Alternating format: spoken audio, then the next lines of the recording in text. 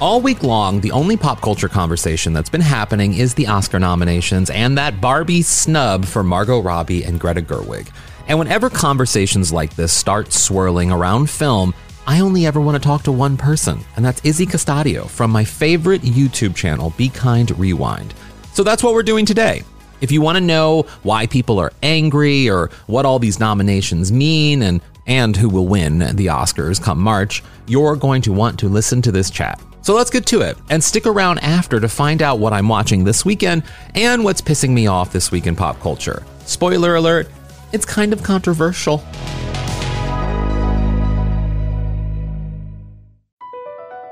BP added more than $70 billion to the U.S. economy in 2022 by making investments from coast to coast. Investments like building charging hubs for fleets of electric buses in California and starting up new infrastructure in the Gulf of Mexico. It's and, not or. See what doing both means for energy nationwide at bp.com/investing in America.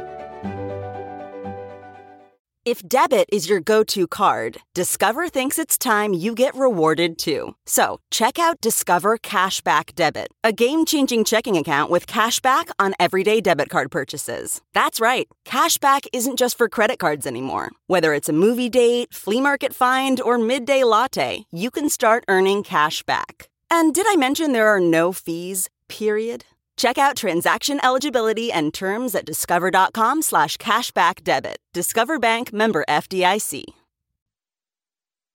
So I am super excited to be joined by Izzy Custodio of Be Kind Rewind, my favorite YouTube channel. Hello, Izzy. Oh my gosh. Hello. Thank you. Thanks for having me and for the kind words. Of course. I talk about you literally often on the podcast. So, and you've obviously been on it before, but also when I think of like film and someone who I need to talk about film with, you are the person I go to. And when I can't talk, I mean, I can text you because humble brag, but I feel like I also just go to your YouTube when I feel like I need that dose of someone talking to me about film.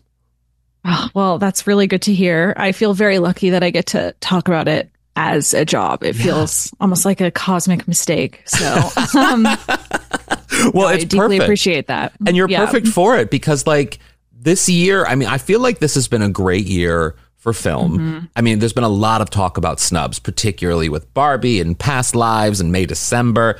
And I feel like because there has been so many great films, that's why the snubs conversation is so huge, because there just were so many great movies. Wouldn't you agree? Yeah, totally. What a crowded year. Yeah. I was lucky enough to go to New York Film Festival this year. And when they released that schedule, I was absolutely, my jaw was on the floor, like looking at all of these incredible directors that they had lined up for that festival. And of course, that didn't even include anyone that didn't have Killers of the Flower Moon. Like there were so many amazing things premiering all throughout this season.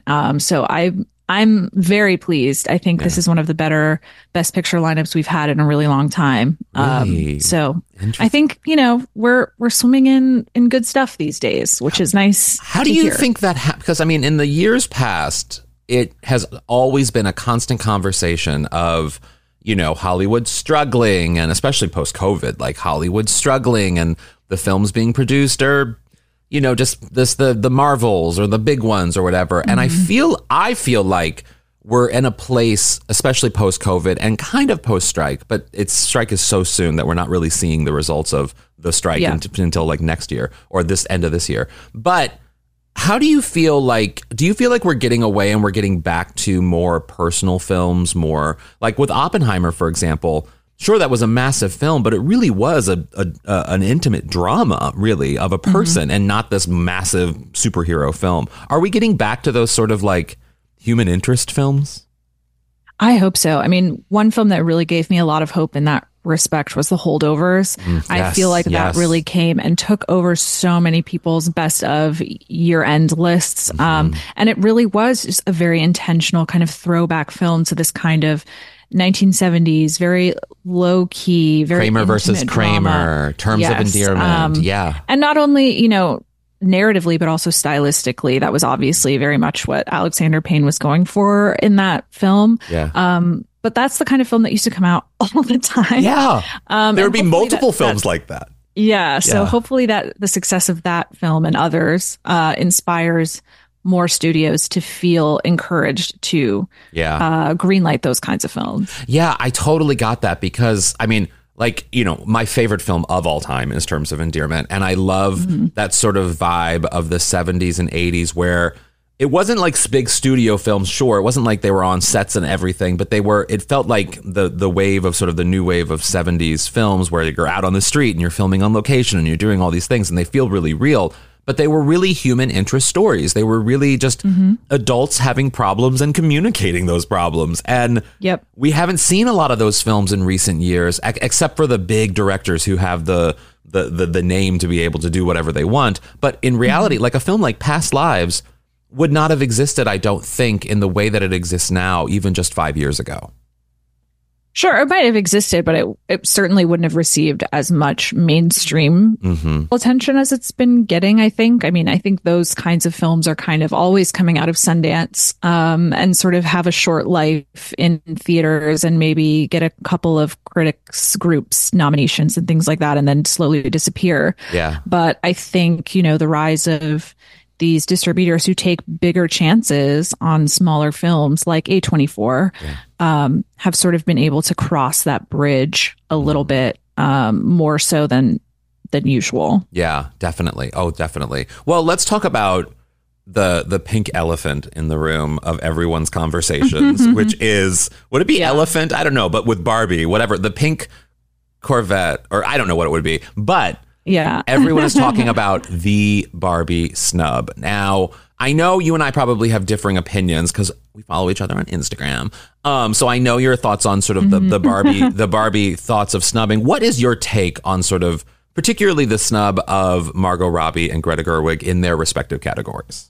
So as we said earlier, I think this is a really, really crowded year. And a lot of the times when you talk about snubs, one of the things I like to do is think about, okay, who would I replace here? Yes. Like, is it really that this person was sort of maliciously excluded from the group?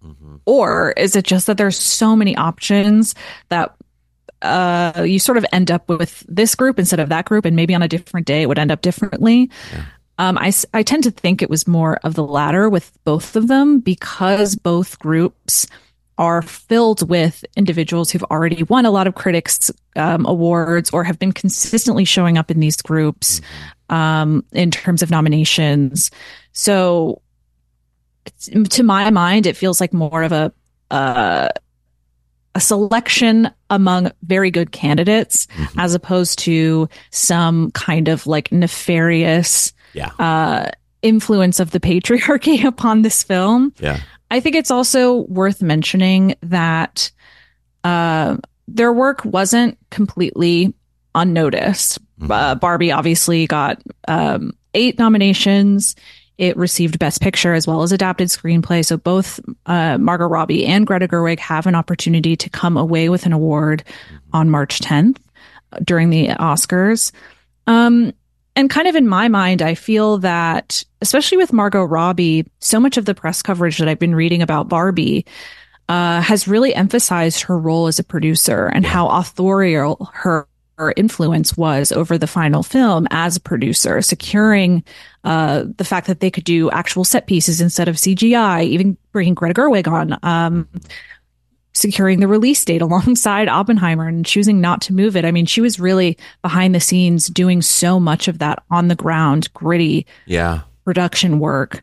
And in my mind, I feel like that is a monumental achievement. I mean, this is an actress's production company producing a $1 billion film. That is really, truly something we haven't seen in a long time.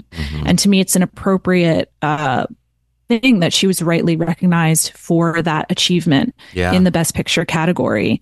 I don't think we've ever seen that. I don't think that's ever happened before. I don't think I mean, certainly actresses have produced other films and but not nominated for Best Picture. $1 billion films. Not $1 billion. So that is quite impressive.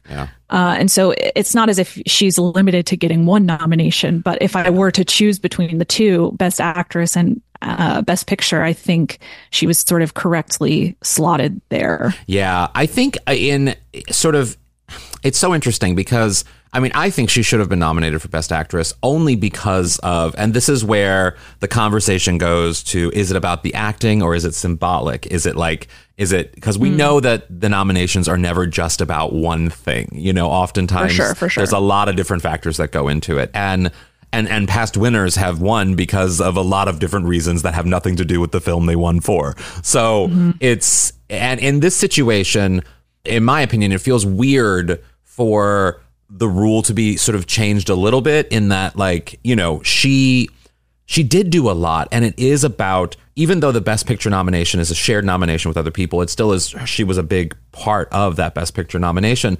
There is something about just feeling like something was missed in that individual nomination for Margot Robbie, because she is so symbolically everything about the film, from the production angle to the namesake of the film to just the ability of, and then there was a lot of conversations about, Ryan Gosling getting the nomination and how it sort of mirrors the story of the film and her being left out of the conversation, and how Ken, had to be one note, but Barbie had to be every note in a lot of ways in terms of performance. She had to be the spectrum of doll to human and all of the arguments that you can make for if you're comparing the two performances. And I feel like a lot of people are probably, they don't understand the process of the Oscars. And I think you're exactly right. It was just an incredible year, particularly for actresses. There were just so many goddamn performances that were just so perfect that I don't think she made it in because of the brilliance of all of the acting that there was. But in a symbolic sense, it just feels sort of like, and again, what we were texting about yesterday, which I thought was so interesting because I didn't make the connection to Barbra Streisand particularly for Yentl with Greta Gerwig in that comparison, but also with The Prince of Tides too. There's two instances where it feels like those 2 years, the major conversations where Barbra Streisand was snubbed. You know what I mean? Barbra Streisand for her project for the two films she directed. And what I find interesting about that is also in those years, particularly in 1991, it was a great year for directors. It was a great year for film. And I think she just, in the same situation, there just were too many good options, Wouldn't you agree? I think so. I mean, I think one of the major differences between Barbra Streisand and kind of what I'm seeing with Margot Robbie and Greta Gerwig is that, especially for Yentl, there was kind of a vindictive undertone to those snubs that felt very personally directed toward Barbra Streisand. I mean, there were rumors spread that she didn't actually direct Yentl, that actually it was Steven Spielberg. There aren't these kind of... There were? That's wild. That's wild. There were, articles written quoting different producers and industry insiders who were saying well, she just doesn't belong here. It was a very personal attack that I think was underscored by this feeling that a very old school feeling that women shouldn't be directors. Yeah. And that's kind of what she was wrestling with. And there were very, very few, I mean, even fewer than we see today, precedents for her as a female director in that kind of role. So to me, I think a lot of that maliciousness has thankfully maybe not gone away. We don't know because people I don't think are brave enough to say that out loud anymore, but certainly has been tamed. And to my knowledge, I don't think that there is kind of this same personal vendetta against Greta Gerwig. There aren't rumors spread against her. There aren't, bad stories going around about Margot Robbie. Yeah. So in that sense, I feel like they are kind of standing on the shoulders of giants and kind of allowed to work with much more freedom than Barbra Streisand ever was. Yeah. Do you think it being a blockbuster, that Barbie being a blockbuster, perhaps could be the double standard that is similar to the Barbra Streisand pushback? that because it is such a mainstream film and it doesn't, I'm looking at all the female directors that have ever been nominated for Best Director, and they're all, for the most part, with the exception of Hurt Locker, independent films. But even Hurt Locker was pretty much an intimate drama. It wasn't like a massive blockbuster film. So in a way, it feels like, and this is just my opinion, but it feels like the Oscars are like, oh, well, the indie artists who do these great films like Nomadland or Lost in Translation or whatever, they can get Best Director nominations, but not if they're making a film of the size of a film like Oppenheimer or these other big major films that these male directors get nominated for, but the female director doesn't, you know? Yeah, it's an interesting question. I think the question of Barbie as like a corporate product has been kind of following it from the beginning, not just because it's a blockbuster, but because it also very much is like tied in with a product and like the marketing of that product. I think one of the things that has sort of felt maybe misguided about the response to these snubs is sort of like the severity of it with respect to Barbie, but kind of not following that logic with other nominees who've experienced similar snubs. So, for example, like Past Lives, Celine's song is also nominated for Best Screenplay. Yeah. She Past Lives won a Best Picture nomination, but Greta Lee and Celine Song were also not nominated in actress or director. Yeah. Or Alexander Payne not getting director, but got, screenplay and Best Picture. So it's sort of, I think, what is a little strange kind of observing this is like, I think there's always been a suspicion about Barbie from the beginning, which is like, oh, like it's selling this idea of like feminism and equality, but really it's an ad. And then to kind of see this reaction go so strongly toward Barbie's perceived, lack of recognition, it kind of like confirms those suspicions in a way where it's like, was this actually about feminism and equality?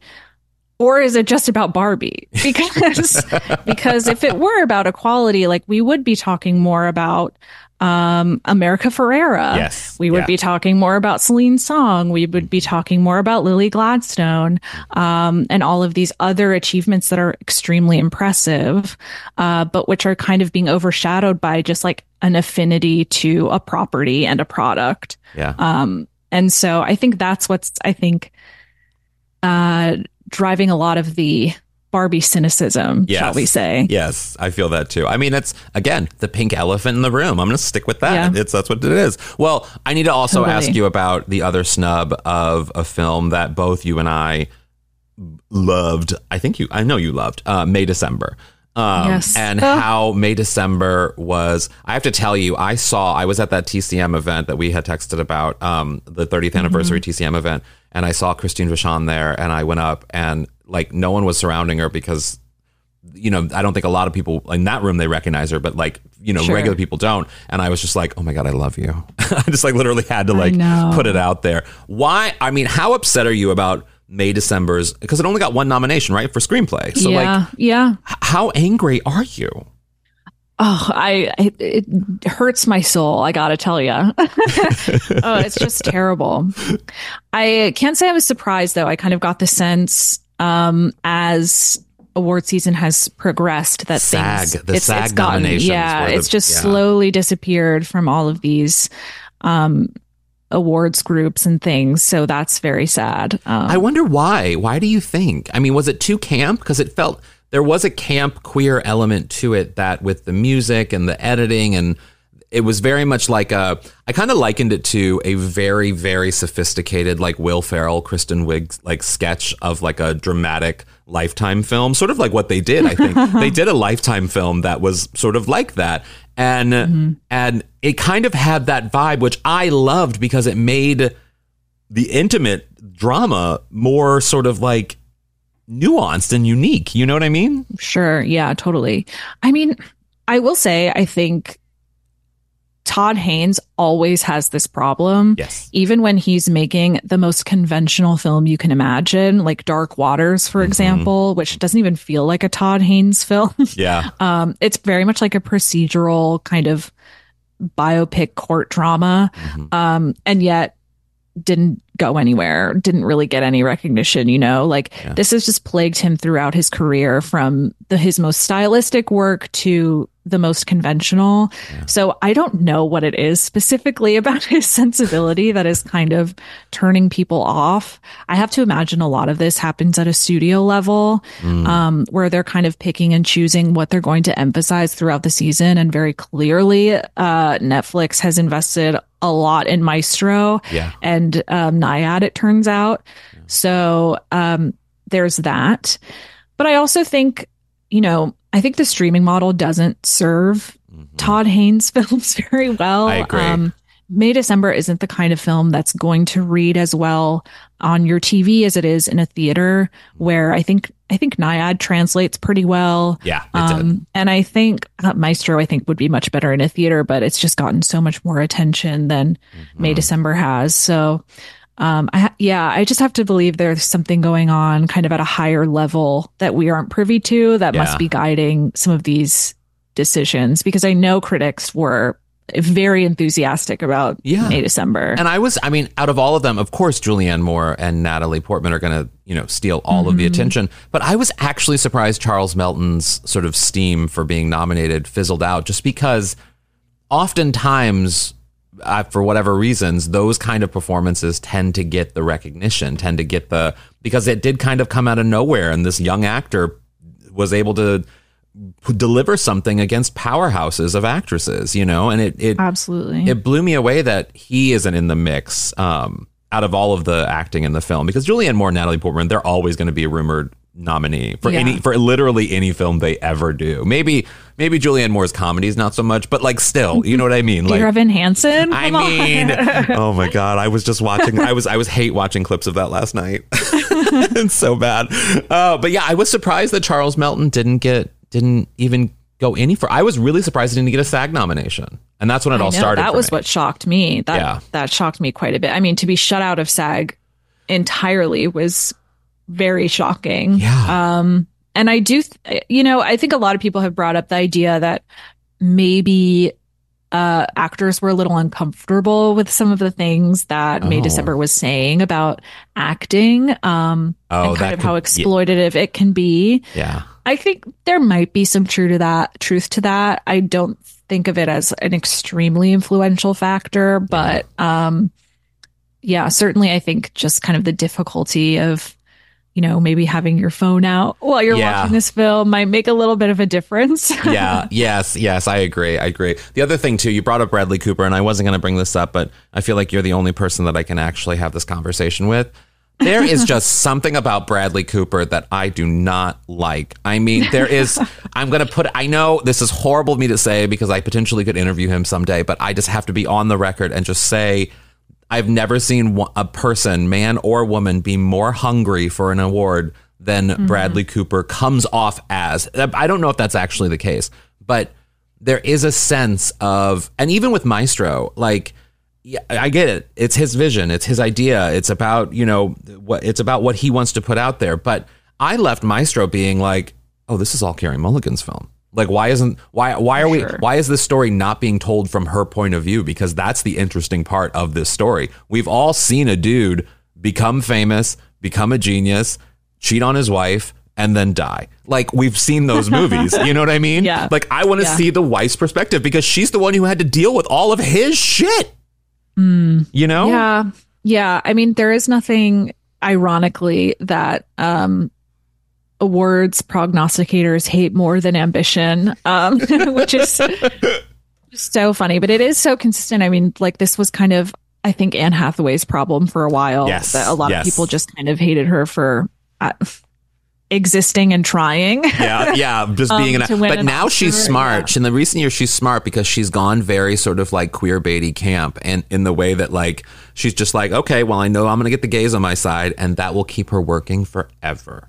Well, she has spoken about this before, of kind of like consciously taking a step back and like giving people room to breathe, where she wasn't in the press all of the time. And I think that was really smart, but also like deeply sad that she felt that she had to do that because everybody was kind of attacking her. But I do think, yes, like Bradley Cooper has kind of become the villain of this year. Yes. For me, I mean, I did not like Maestro very much. I didn't either. And have been kind of loud about it. So I loved Carrie in it. I loved Carrie in it. Yeah. I was very I was enjoying, I'll be honest, some of the memes and such that were coming out about Bradley Cooper for a while. I think it's sort of crossed over into like, you know, anytime he like shift his eyes or something, you know, people are like, oh, he's gonna do a tar and like tackle the person at the podium, you know, and it's like gotten a little outrageous. Yeah, it has. But I do think, you know, he is talented. He is talented. That's what I was going to say. I would like, if Bradley Cooper, this isn't a kind of thing where I'm like, Bradley Cooper, you're done. I never want to see anything again. Yeah. It's when you come out with something that I am going to get behind, like I'm going to get behind it. Yeah. You know? Yeah, exactly. I'm here for the work. I'll support it when I'm ready. It kind of goes back to that that Kate Winslet guest appearance on Extras, you know, that Ricky Gervais show. Was it called Extras? Yeah, it was Extras. Yeah. And she was talking about the surefire way to get an Oscar is to be in like a World War II movie and play a nun or something. And she wound up winning an Oscar for being in a Holocaust movie. Literally, yeah. And Bradley Cooper also it's the new modern way of thinking about it, in that like Bradley Cooper's like, oh, well, if I play a gay dude in a biopic, I will win an Oscar because history shows that's how that works for you. I know. And well, this is why I think Best Actor is kind of like the most frustrating category, because it's like the most like grand guignol version of like a biopic that you can imagine, just like the most egregious prosthetics. And I mean, like in more ways than one in this case, obviously, but like, you know, I remember Gary Oldman and his like hat suit or whatever he was wearing for Winston Churchill. I mean, these are always insane. The Freddie Mercury teeth. It's so bizarre, and it constantly baffles me that a group of professionals buy it. Do you know what I mean? Like I just will never understand that taste level to really believe like that is it. That is I kind of feel like it started with Nicole Kidman's nose in The Hours, and then everyone all the men after that were like, well, let's go to the wall, put on the fat suit. You know what I mean? I know. And you know what? The Hours is such a great example of like, how come everybody was obsessed with that, but like we can't understand a Todd Haynes film? You know what I mean? Like, Far From Heaven did okay that year actually, but like she deserved the Oscar for that, though. She should have won. You know, Julianne Moore should have won the Oscar for that. I know. I know. Well, before we get to the categories, I do want to ask you about a couple of films that I'm surprised. I mean, I'm not surprised at Oppenheimer at all. Oppenheimer dominated. I feel like I knew that as soon as I saw the film that it would dominate every category. And I love that Emily Blunt finally has an Oscar nomination. I feel like she's been owed one for years. I am surprised. I want to know your thoughts on Poor Things, because I'm sort of torn on Poor Things. I don't love it as much as everyone seems to love it. Yeah. And I'm surprised that it's gotten that much. I mean, it got 11 nominations, I think. It got, or maybe more. I don't know. It got a lot of nominations. Are you surprised at how quickly it's become? I mean, Emma Stone could very easily win another Oscar. Definitely, yeah. But I kind of share your surprise. I went into that film with very high expectations, because it had received such fantastic reviews, and won a bunch of awards even before I was able to see it in a critics screening. And then B, because I absolutely love Yorgos Lanthimos. Like I love his other films so much. The Favorite was fantastic. The Lobster. I love The Favorite, Killing of a Sacred Deer, like all of them I have such affection for. So I was very excited to see how that would translate into what seems like a more loudly stylized version of his work. And I think the tangent he kind of took with his style wasn't quite to my liking as much as it was to everyone else's. I didn't think it was as funny as his other work. And I think like the sense of humor that it had was just not in my wheelhouse exactly. Just kind of like the terms that he was using, like vigorous jumping and all these things. Like, I just don't think that's funny. Like, I agree. It was just a little silly for me. So I don't really have the same enthusiasm everyone does, but it is the kind of film that I still have a lot of respect for and would never necessarily be angry about it winning a lot of awards because it is so interesting. Yeah, like it is really interesting and it's strange, and that's cool that a lot of people are gravitating toward it. I didn't really share the same like offense that I think a lot of people took. Like, you know, the argument that she had a baby brain and all of those kinds of things.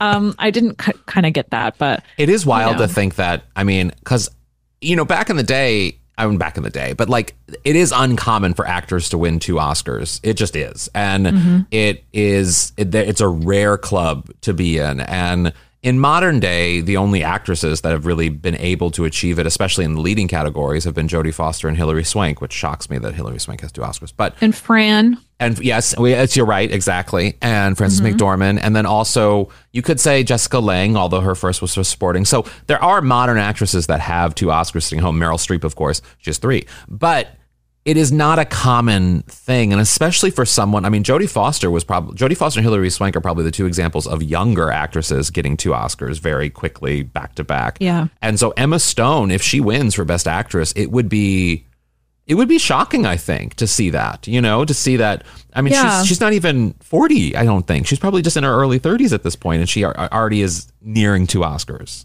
Well, and I think a lot of this has to do with kind of like a generational shift in like the way that we're kind of approaching Best Actress. Best Actress is getting older and older. Than it's ever been. Emma Stone, they're kind of in like that Jennifer Lawrence generation where like a bunch of really young ones won very early in their careers. And I feel like they're just going to be around a lot longer than a lot of other actors have been able to stick around, or it's like you win when you're young and then you're kind of discarded.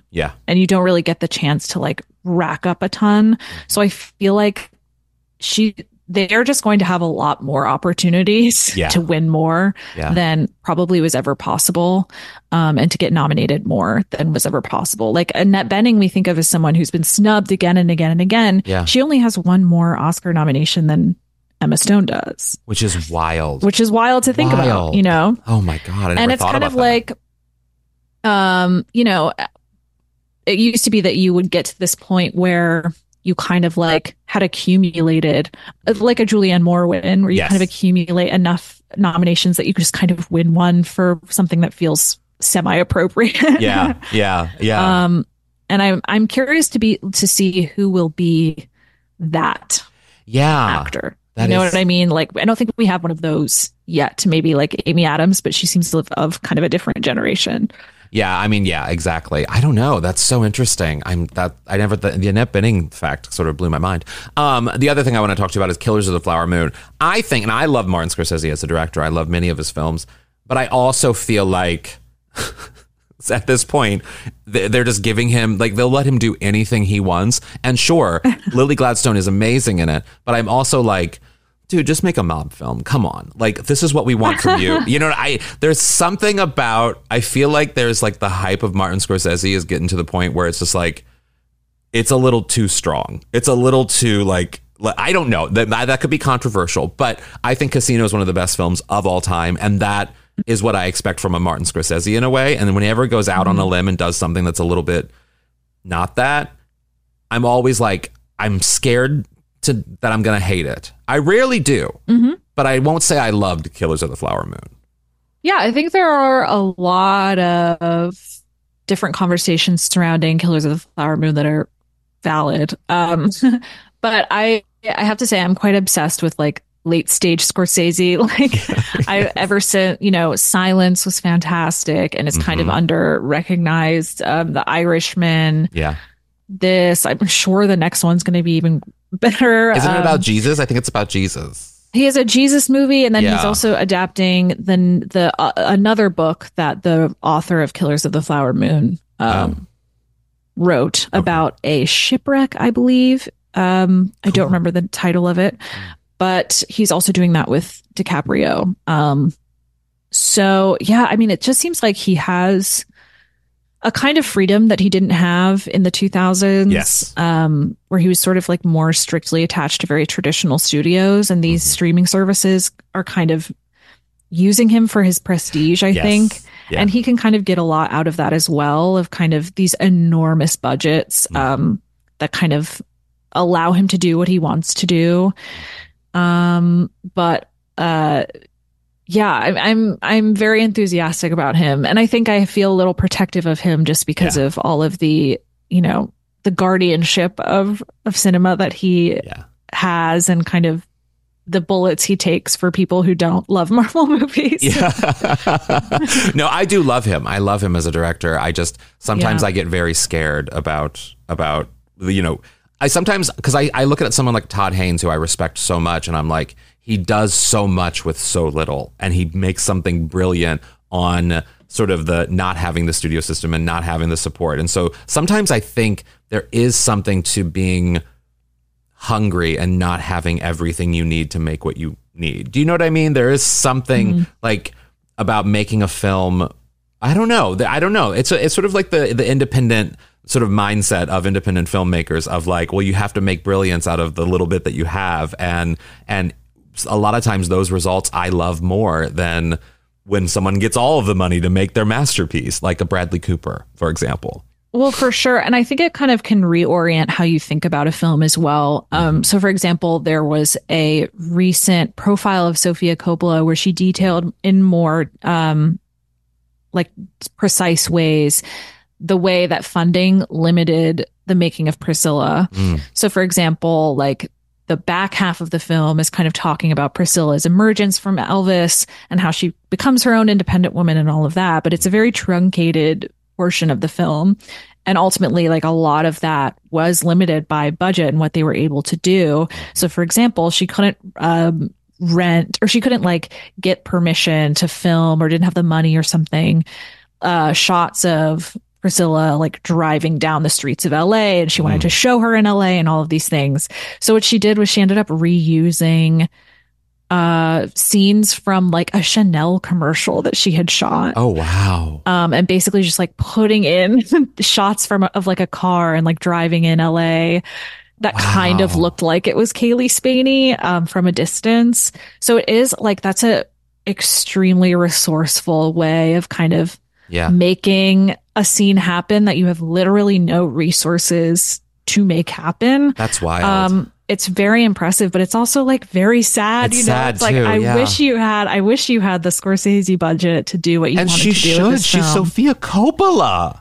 I know, it's really crazy. I mean, if you think about it too, like Todd Haynes from the beginning of his career has always talked about how budgets have limited him. And even with this film, he was saying like literally the budget was so small and he couldn't think of any reason why. And he was like, we have these huge stars, but I think part of it had to do with the fact they were telling stories about women that they just like were not interested in putting a ton of money into it. I think Charles told me, because I interviewed him, I think he told me that they didn't even do a rehearsal because I don't think it was in the budget to get the people together to do a rehearsal, which is... Well, that's also true that Julianne Moore and Todd Haynes never rehearsed together. Oh, okay. Well, that's good to know then. I didn't know that. Yeah. So that might have been a little easier for them, like just having that rapport with each other. But yeah, totally. Well, I want to go over some of the major categories with you and just get your general thoughts on them. And I want to start with Best Supporting Actor. Who were you surprised by, and who do you think is going to win? Ooh, let me look up a list really quickly so I don't say anything. Well, I'll start it off. So I was very surprised to see Sterling K. Brown. I like that he made the mix. Yes. I did not expect his name to be announced that day. I think he probably took the place of Charles Melton in the conversation, or in that category. But I do think that Robert Downey Jr. is probably... I mean, this is going to be if Cillian Murphy doesn't win, this is going to be the one acting award that Oppenheimer wins, I think. Guaranteed. For sure. I was similarly surprised by that. I haven't actually seen American Fiction yet, so I don't have really any really good commentary on that. But yeah, it does seem like the two supporting actor categories seem pretty locked down at this point. And good for Robert Downey Jr. I mean, I'm not sure this is the best performance in his career, but I think it's nice. Like he's one of those who's been around for so long and has gone through a lot, and the narrative around him has changed so many times. And it's kind of nice to see this little exclamation point moment in his career. And it's nice to see someone that we've literally seen be a part of the Hollywood conversation really since the 80s, And we've seen and both his private struggles too to get to this point. There is something outside of the performance that makes you want to kind of be like, okay, I'm okay with him winning. And then of course, Divine Joy Randolph too. Of course. I mean, when I saw The Holdovers, I actually saw it late because everyone had been talking about it, and I was like, because Alexander Payne, sometimes I'm a little like, okay, I get what he does. Like I know what I'm getting from this, but I respect him as a writer. I just sometimes don't like him as a director. So I held off seeing it, and then I saw it, and I was just like, this is like those early 80s, late 70s personal films that I just love, like being there, and like these beautiful films that I love so much that are just about people talking and connecting and putting three different people who are so weird and should never be in the same room together somehow be in the same room and being intimate with each other. It was such a beautiful film, and her and Paul Giamatti were the two in the film that just sort of like took my heart. Yeah, absolutely. And she's another one who's just been working for so long and kind of just never has gotten her laurels. So it's really good to see this moment happen for her as well. Yeah. Well, and speaking of, or is there any other surprises in Best Supporting that you want to highlight? I do think people thought America Ferrera was kind of a surprise. Yes. That was a surprise. I gasped when I saw it. I did not expect it, which is why I thought when I saw her name mentioned, because I knew Ryan Gosling would get it, but like when I saw her name mentioned, I just assumed Barbie would have a great day that day. That would be in the double-digit nominations and would be having a great day, because it was a surprise to see her nominated. No one expected her to get nominated. I mean, that monologue did a lot for a lot of people, I guess. Yeah. Because it was one of the big conversation points from the year. So yeah, it reminds me of sort of like those Oscar nominations, like Beatrice Straight in Network, where it's like she's in one scene and it's one iconic monologue or moment in a movie, and that gets you the nomination. You know what I mean? Yeah. So good. Yeah. So good. Well, the Best Actor, I want to move to that, because that one, outside of Best Actress, because Best Actress almost feels kind of expected to me with the possibility of a surprise, but Best Actor feels like, and I never care about the Best Actor race, I'll admit it, because I'm a homosexual, but like I care about Best Actress more than anything. But Best Actor feels like an exciting race between Cillian Murphy and Paul Giamatti. It does, yeah. And I think it's kind of thrilling. I mean, both of them, I love both of them as actors. So I love actually like pretty much all of them as actors. So it's like it's a one good of those year for Best Actor. I know, which is shocking. I know, right? Well, with the exception of Bradley Cooper. But it was, Jeffrey Wright, is just another one who's like should have been a leading man for decades and like has just sort of been languishing in a lot of these supporting roles. So it's really lovely to see him here as well. Yeah. Cillian Murphy, I think I personally didn't love Oppenheimer, if I'm honest, but I do think there's such a severity to his, like the architecture of his face that really makes the anguish of that role come to life. And Paul Giamatti, I mean, this is like, that was a hand tailored role for him. Just, an eccentric like guy who's ready to burst and, but also be extremely sensitive. Like what a lovely performance that was. Yeah. I personally am rooting for Paul Giamatti. I just think, I love when a character actor, and he is the definition of a character actor. And it's sort of like when Forrest Whitaker won, where these are just actors who don't care about being leading men. They just care about acting. And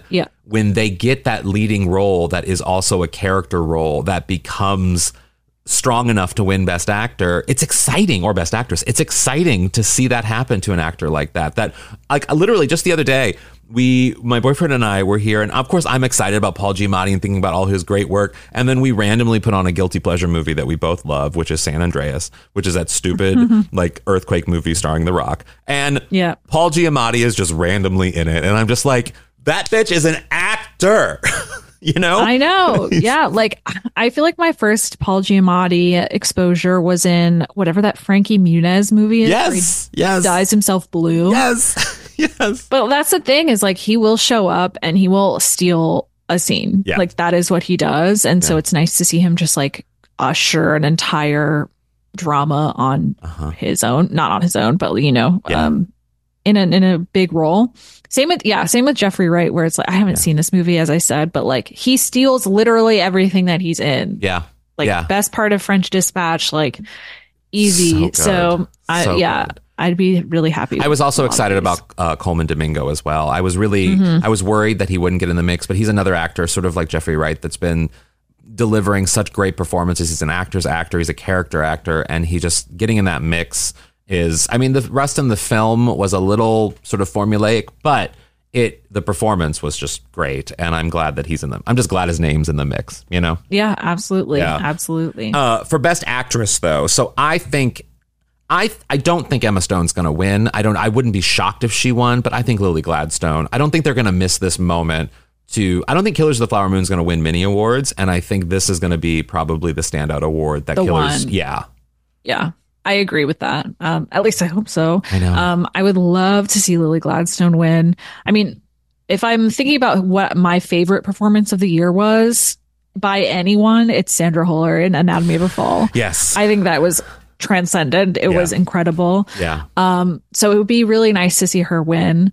But also, I mean, how good was Lily Gladstone? Like, let's be honest. I know. So it's like, it's really tough to, I don't know who I would vote for in this case, but I would really love to see Lily Gladstone. Well, and I hate that it's probably going to come down to, and I hate to say it, it's probably going to come down to their campaign season and sort of the interviews and everything. Literally, I think in the race between Emma Stone and Lily, I hate that it gets to that when it's sort of this kind of race where like it comes down to how you campaign. And Emma Stone is she's great on TV. She's great in interviews. She's great. I know. Lily Gladstone is just an actor's actor, and she's not necessarily performative in interviews. I just watched her this morning on CBS, and I love her to death, but I'm also like, she's not trying to be funny, entertaining, chatty person, you know? Yeah, I've noticed this too. I've had a very similar observation because I watch, like everybody watches those round tables, you know, and you kind of get a sense of how people are like acting in these very, very performative situations, like as they're kind of courting votes, shall we say? Most definitely. And I mean, it's just so funny, like seeing people who maybe are in this situation for the first time, like Lily Gladstone, who like, and who also I think probably is too serious to like try to do that. Yeah.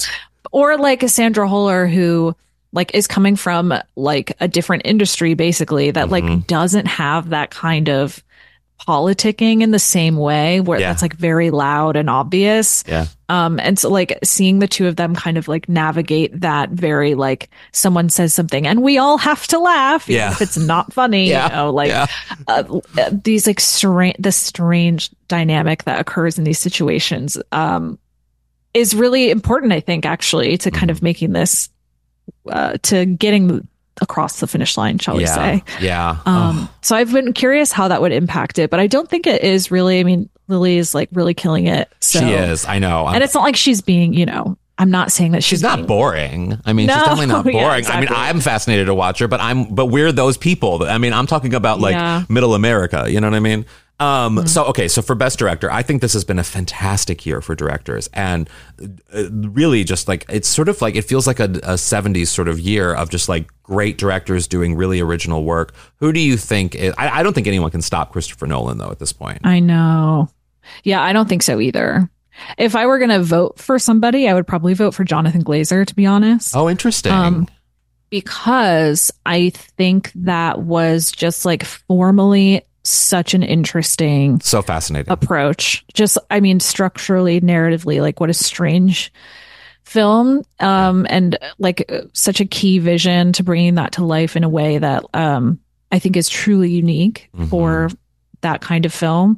For the Zone of Interest, for everyone listening. Yeah. For Zone of Interest, yes, correct. And but yeah, I mean, literally anyone on this list, I'd be like, sick, awesome. Yeah, I know. And that's why when we're talking about snubs and stuff, and Celine Song not being there, Greta Gerwig not being in there, it does bother me. But I also look at the list and I'm like, I get it. Like I get it. Like I get why these people are in the mix, you know. And I was really happy to see Anatomy of a Fall be in. Get the kind of recognition that a film like that rarely does, you know, on this great. I mean, I think Sandra's nomination probably was more expected than, or maybe a screenplay nomination, but for it to get picture director. I mean, that was a surprising sign. And I really, it's huge. Yeah, it's huge. And so cool. And so cool. Justine Triet is like a really great example of someone who's really good at coming in and like, she's so fun to listen to. Yes. Yeah. Fantastic. Like all of her acceptance speeches are so good. Like it's exciting to see her win. Totally. And I could see her winning screenplay. I really could. I think so. I mean, I do think, to be honest, Greta Gerwig probably will win adapted. And you it's think probably so? I think so. Interesting. And so it's probably good that for Justine Triet that she was moved out of that category. Yeah. That Barbie was moved into adapted instead of original. Yeah. I can see. Also, I mean, her speech at the Golden Globes when she was so surprised for screenplay reminded me of like every flustered substitute teacher I ever had, not realizing they had to come into a certain class one day, and they're just sort of like, "What's happening? Where am I?" And she had that vibe to me, I know. which like the Academy Awards have such a and I guess the Golden Globes as well have such like a local awards vibe. Yes. Do you know what I mean? Like I don't think any Europeans like think of it as like their goal, you know what I mean? And so it's like kind of fun when they win, and it's just like, where am I? What's happening? Yeah. Well, then finally for Best Picture, I mean, I think a lot of people somehow are still surprised that there are 10 nominees in this category, because it seems to be the conversation every year, even though it's been the case for years now. But I love that there are 10 nominees. And even though these 10 nominees were so expected to me, even past lives, because there is such a wide breadth that you can nominate, I still am very excited by everyone in this list. I think it's a fantastic list. Absolutely. I mean, if I always think of the Academy Awards as kind of like skimming the top of like the best dramas of the year. Like it's not deep cuts. It's like what the most people saw and can kind of get behind. Yeah. And if this is a portrait of that, I feel like that's good news. Like that's a good thing that a lot of these films are getting attention. I mean, a lot of these are really challenging and complicated. And, Zone of Interest is a weird ideas. movie. Yeah. It's hard. So that's great. Yeah. I'm happy with this list. Who do you think is going to win? Isn't on it. I know. May December should be. Who do you think is going to win? I do think Oppenheimer will win. Yeah. It just seems very tailor-made for that kind of like broad appeal. And I'm not necessarily mad at it. I mean, I didn't love it either, but I definitely had a reaction to it. And I definitely left thinking like, wow, that dude made a movie. Like, this is a movie. It's big. It's big. And this man loves filmmaking, and you feel that. And so when I see a movie like that, even though I don't get it and it's not my vibe, like May December is more my vibe, The Holdovers is more my vibe, I still respect it, because I'm like, this is a fucking movie, you know? Yeah, it's huge. I'm a little sad because I didn't see it in a theater. I wish I had. And I just like missed literally every opportunity that I had to see it, unfortunately. So I don't think I got the full impact of the bigness of it when I saw it. It's kind of good. I hope they re-release it in theaters before the Oscars, because I think in a weird way, the theater, and I love seeing movies in theaters, and I think that's the way you should see all of the Best Picture nominees. But there was something about the way in which it was marketed, that whole Barbieheimer sort of situation. Is that what it was called? Barbieheimer? Barbenheimer. Yeah. And this is just me generalizing audiences, but because everyone was like, oh, you have to see both. You got to see Barbie and Oppenheimer. Some of the people that were in Oppenheimer's, and I saw it, and people were Snapchatting during Oppenheimer. Like someone who clearly had gone to see Barbie and then did the whole Barbenheimer thing. And I was just annoyed the entire time that this person, no judgment on them, but no judgment, actually. But full judgment. Fully judging you. But that person would never go to see Oppenheimer if it wasn't for the Barbie campaign that was sort of with Oppenheimer. And that person made my viewing experience of Oppenheimer much worse because of the Snapchat of it all. That's exactly, and that's why they should be judged. Yes, that's why they should be judged. So if it does get re-released, I hope it gets re-released at a time when there's no Barbie sort of like connection to it, and it could just be people who love movies going to see a movie and putting away their goddamn phones. I know. I feel very strict. It's my biggest pet peeve is when people are on their phones in a theater. I hate it. I don't understand. Or when they want to, because it is such a big movie, they want to take a picture of a part of the film and then post it so they can be a part of the conversation that they're seeing it. And I'm just like, yeah, that's what a ticket stub is for. That's what a movie poster outside the movie complex is for. Like, take a selfie, bitch. Sorry, I get very emotional about those kind of things. Yeah, it's just I get the temptation. Like, obviously, there's a payoff, right? Like, if you get the scene that everybody's talking about and you post it, then it's going to go viral or whatever. So I understand the temptation, but I just think it's rude. It's very rude, and you should be banished. You cannot. Still come see movies because they need it. But I think it should be. You've been to Carnegie Hall, right? Oh yes.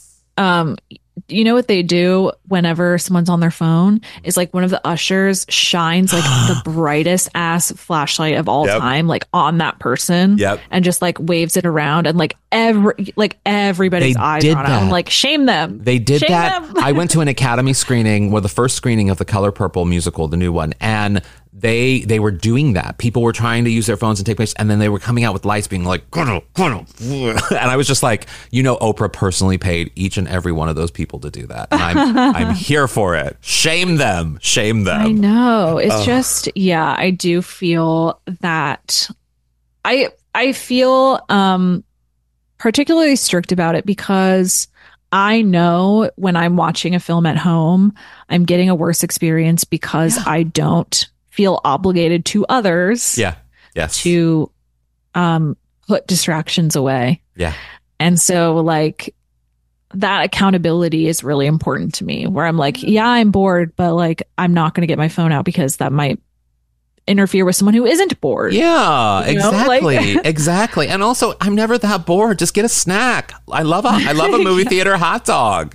My God. That's a really good advice. I never thought of that, but get a snack. Next time I'm bored, I'm just going to get up and get a snack. Get some fruit snacks, get some popcorn, get some nachos. I mean, there's so many things you can do if you're bored. Trust me. Yeah. I got all the advice, Izzy. Well, Izzy, thank you so much for doing this. Where can people, follow you on the internet, but also when can they see a new video from you on your Be Kind Rewind YouTube channel? So I will have a new video up toward the middle of next week. I would guess, like very soon. It's upon early us. February, or right at the end of January. Okay, within a couple of days.